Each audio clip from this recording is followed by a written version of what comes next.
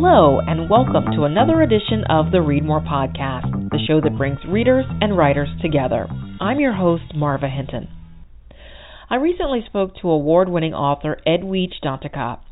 Edwidge is a special friend of Read More. She was our first guest, and this marks her third appearance on the show. Edwidge and I chatted by phone due to the coronavirus pandemic. Edwidge, this year really started off great for you. You became the first two-time winner of the Story Prize, which you won back in February for your short story collection, Everything Inside. You also won the inaugural Story Prize for The Dew Breaker back in 2005, and you were inducted into the American Academy of Arts and Letters this year. Congratulations.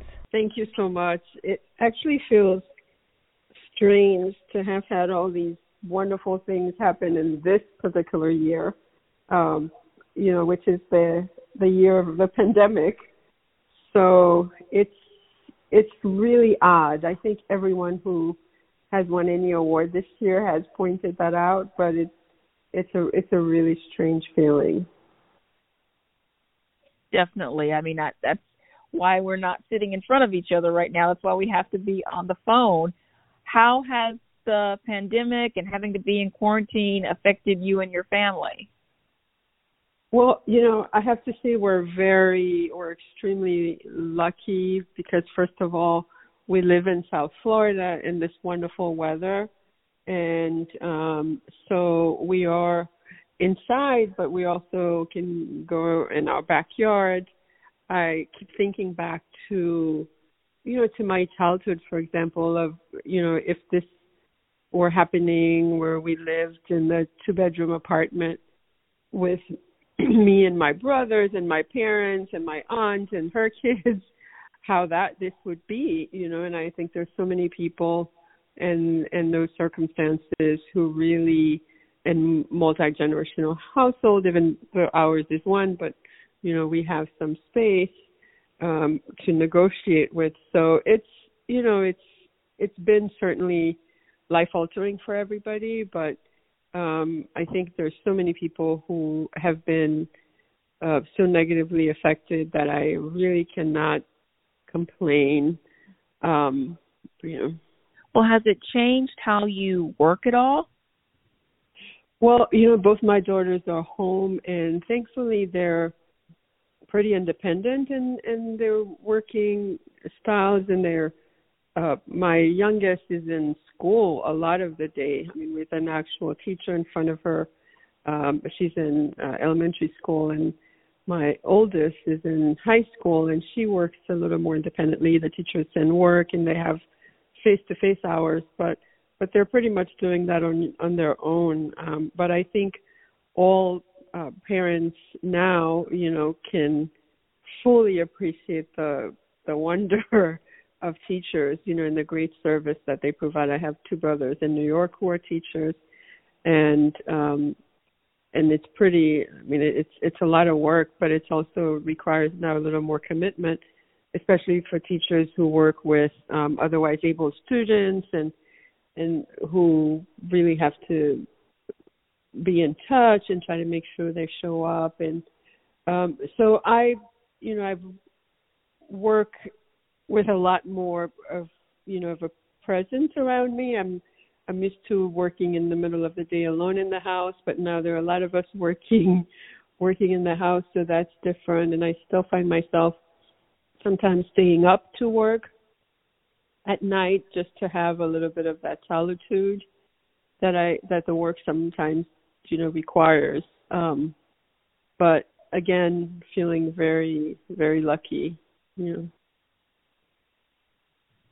Yes, definitely. I think if you're in a situation where you can be somewhat comfortable through this,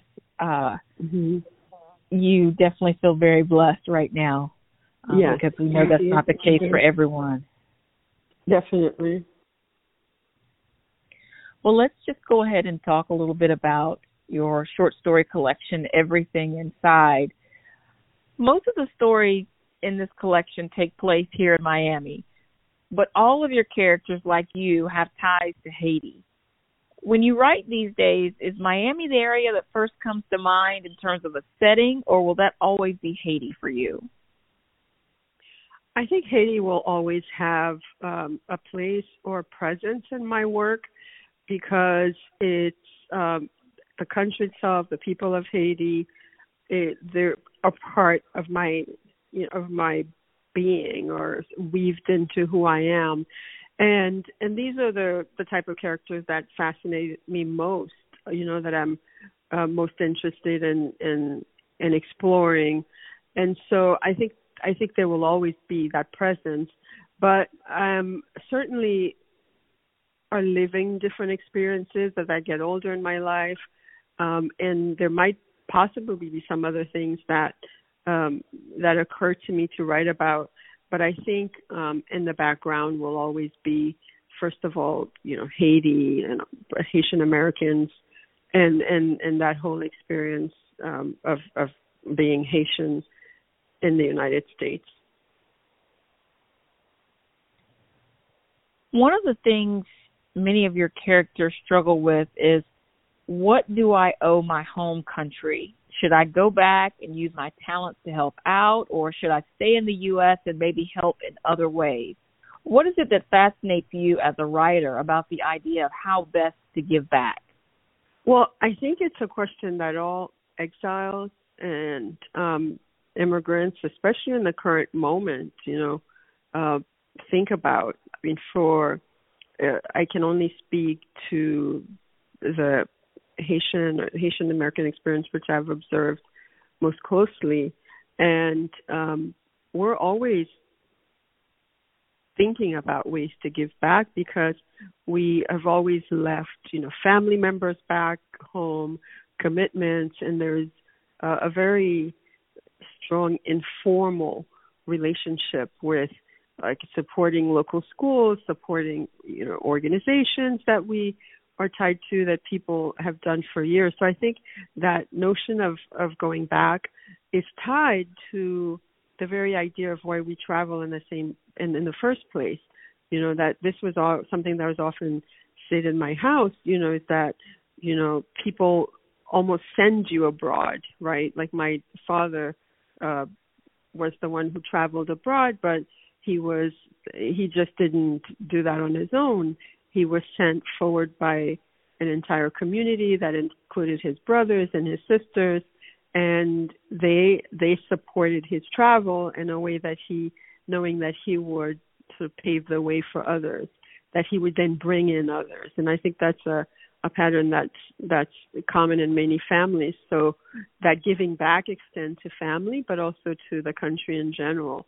So, but I think as an artist, it's complicated by the fact that there are certain things you might write about that people might not like or want to read or have to talk about. And so there's the conflict there of also presenting art that's not always flattering to the country. So then are you giving back or do you give back in other ways, like in your in your own personal or financial way, or contribute in other ways? But there's always that tension whether the art itself is giving back, Well, I really enjoyed this collection, but there were two stories that really stood out to me. One was The Gift, about a woman whose lover was seriously injured and who lost his wife and young daughter in the earthquake that struck Haiti in 2010. And Without Inspection, about a Haitian immigrant in Miami who's falling to his death and uses that time to recount his life and check in on his new family here. Can you share a little bit about your process in writing those stories and how those stories came to be? Well, The Gift actually started out as a play. I wrote it first as a play, and because I wanted to write something about the earthquake, but it was too close to the time, and it felt like, the reality was so overwhelming that just whatever type of fiction you could write about it just wouldn't match it, at that point. So I decided to write a play about two people who were living the aftermath of it.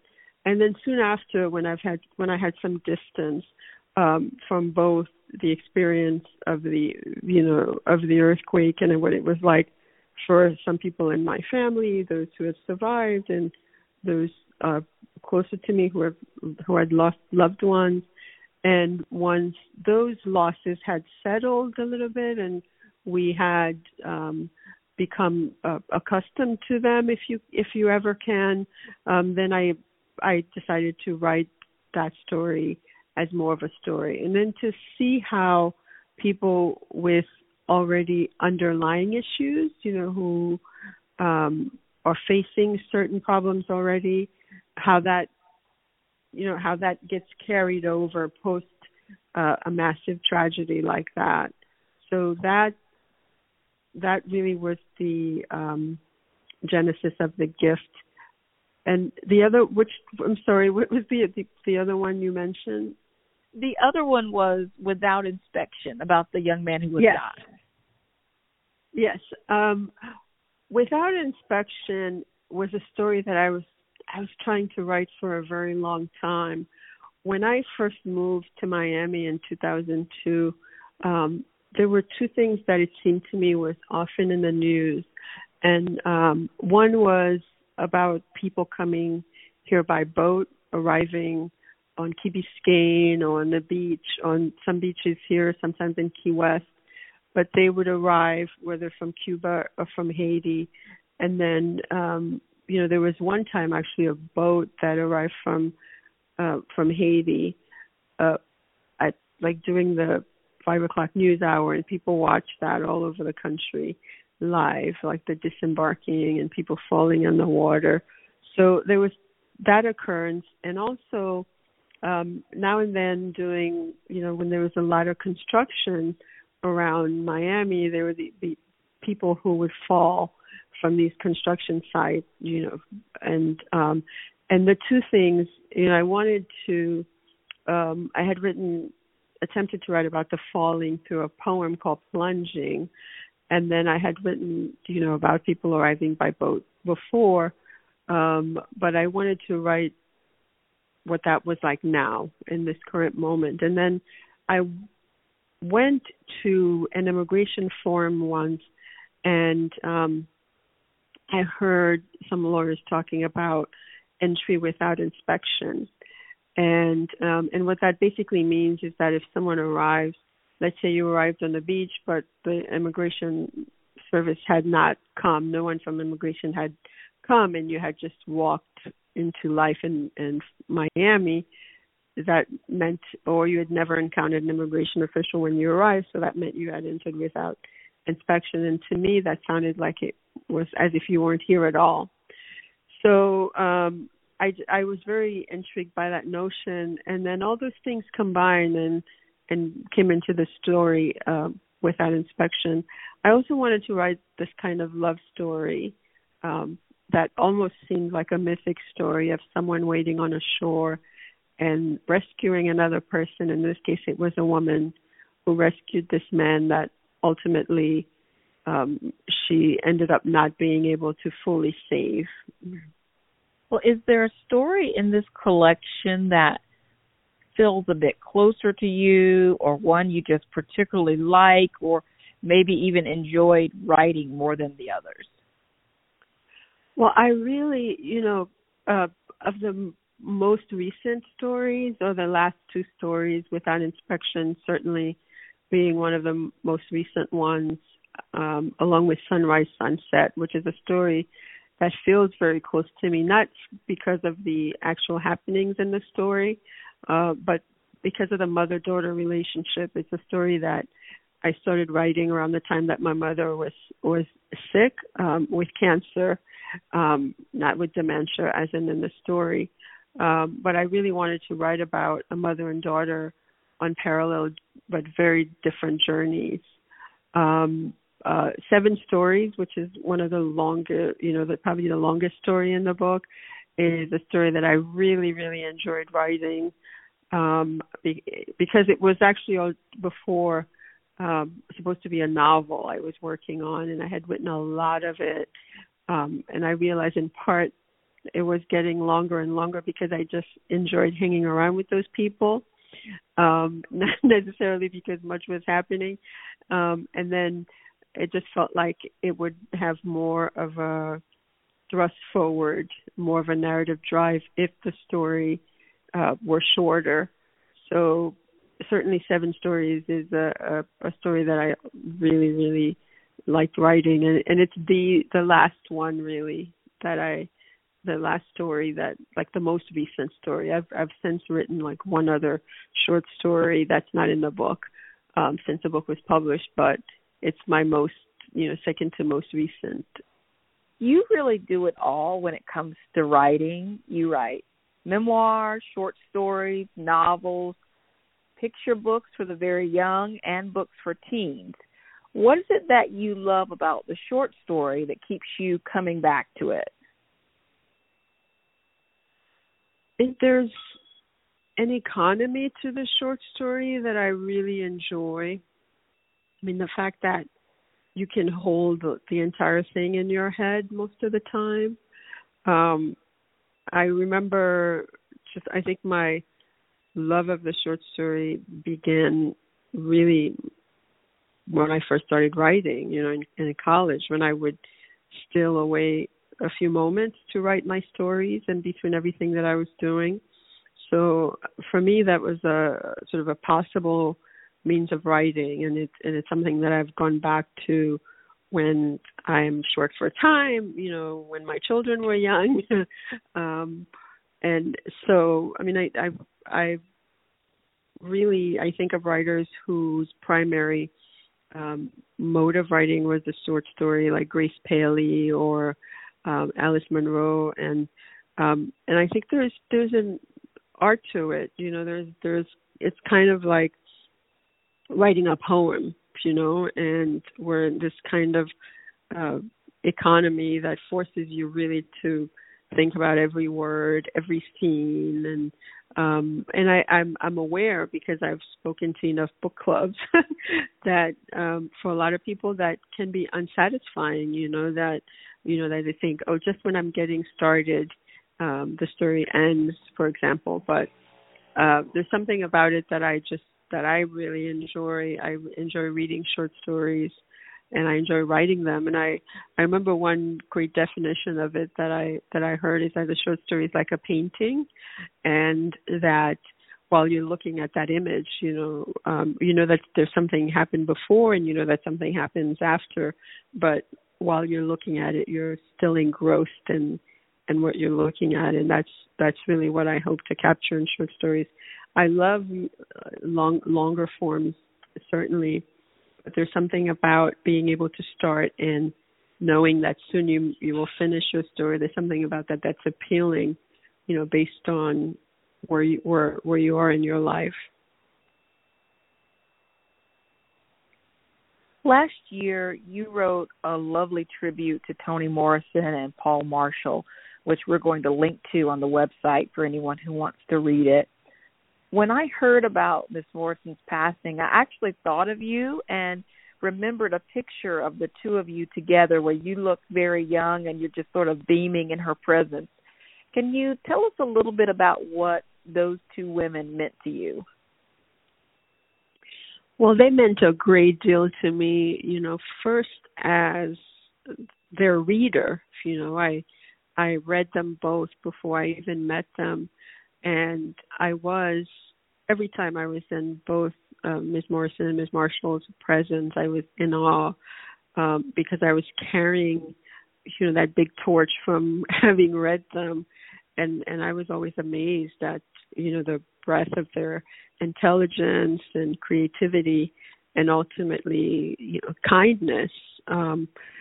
So, Toni Morrison certainly, has that massive oeuvre, Paul Marshall as well, and they made so much seem possible for so many of us, and just in their work and their teaching and the way they occupied space in the world. So it was we lost so much in that year, both of them within weeks of each other like that was a big blow, for that generation of writers. And there are a lot of young and exciting writers coming up in their wake, and I know who were influenced by them, and I count myself certainly among those who are very grateful to have not only read them but have had my path cross theirs, in this life. Well, Miss Morrison's The Bluest Eye is my favorite book, and for many, many years I would make a point of it to read it every year. Do you have a book like that you would read, annually, or that you find yourself returning to again and again? Well, of Miss Morrison's book, Sula is certainly like that book that I read, if not every year, but I read probably the most that I've read it, reread any book. And I think part of it is to remind myself like how much you can put and contain in such a little space. I mean, you think about it, it's a short book, but it feels like epic, and it travels through so many years and generations. And I think it's a master class in fiction writing. Certainly, I love Song of Solomon. For Paul Marshall, it's certainly Brown Girl, Brownstone. And one has the advantage when you're teaching to be able to not just reread the books you love, but to also reread them with others. And there's a Haitian novelist, Marie-Vieux Chauvet, certainly Amour, Colère, Folie, Love, Anger, and Madness, which was translated in a modern library edition. That book is incredible. And Marie-Vieux Chauvet also has a book, Dancing on the Volcano, which was recently retranslated by Kayama Glover in a beautiful translation that just reads so gorgeously. So those are, among the writers that I return to. And there are writers that you feel sad that you've already read the book because you keep wishing that, this was your first read. But if you open the book at any moment, you can find a spot you loved. And certainly those three are among the top for me. Well, what are you reading right now when we're all being forced to stay at home? Well, I'm currently reading Julia Alvarez's Afterlife because I'm preparing to have a conversation with her. It's going to be my first bookstore type event on Zoom with Julia Alvarez. And Julia was one of those writers that I read very early on in my life and loved also. I think I remember reading Julia Alvarez and Jamaica Kincaid at the same time, when I was in college, reading Lucy and How the Garcia Girls Lost Their Accents. So I'm really looking forward to virtually chat with Julia. So I'm reading Afterlife, which is a beautiful book about grief. Certainly it's about a woman who loses her husband and has to start over, and then has an undocumented person show up on her doorstep, and that's all I'll give away.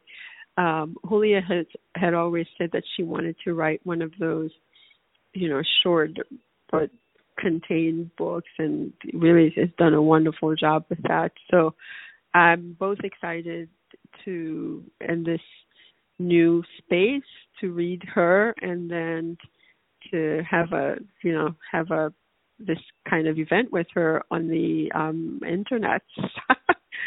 What are you working on right now? Right now, I am working on a collection of essays. It's in a series by Mango Press about writers' beginnings. So it's a short book, and we're in the process of finishing that up now. I might end up adding an essay about the times that we're living in now and sort of reading in the time of COVID-19. And then I'm working on a novel. It's coming very slowly. It's not quite sure what it wants to be just yet, but I step away from it and walk back to it at any moment that I can. Edwidge Donica, thanks again for jumping on the phone with us. It's just always a pleasure to chat with you. Thank you so much for having me. I really, I hope everyone stays safe and read some books, love your neighbor, and be well. Yes, good advice for everyone. Thank you so much. Please go to our website, readmorepodcast.com, to find out how you can win a free copy of Everything Inside. You can also follow us on Twitter at readmorepodcast and like us on Facebook. Join us again next time for another edition of the show that brings readers and writers together. Until then, I'm Marva Hinton, reminding you to read more.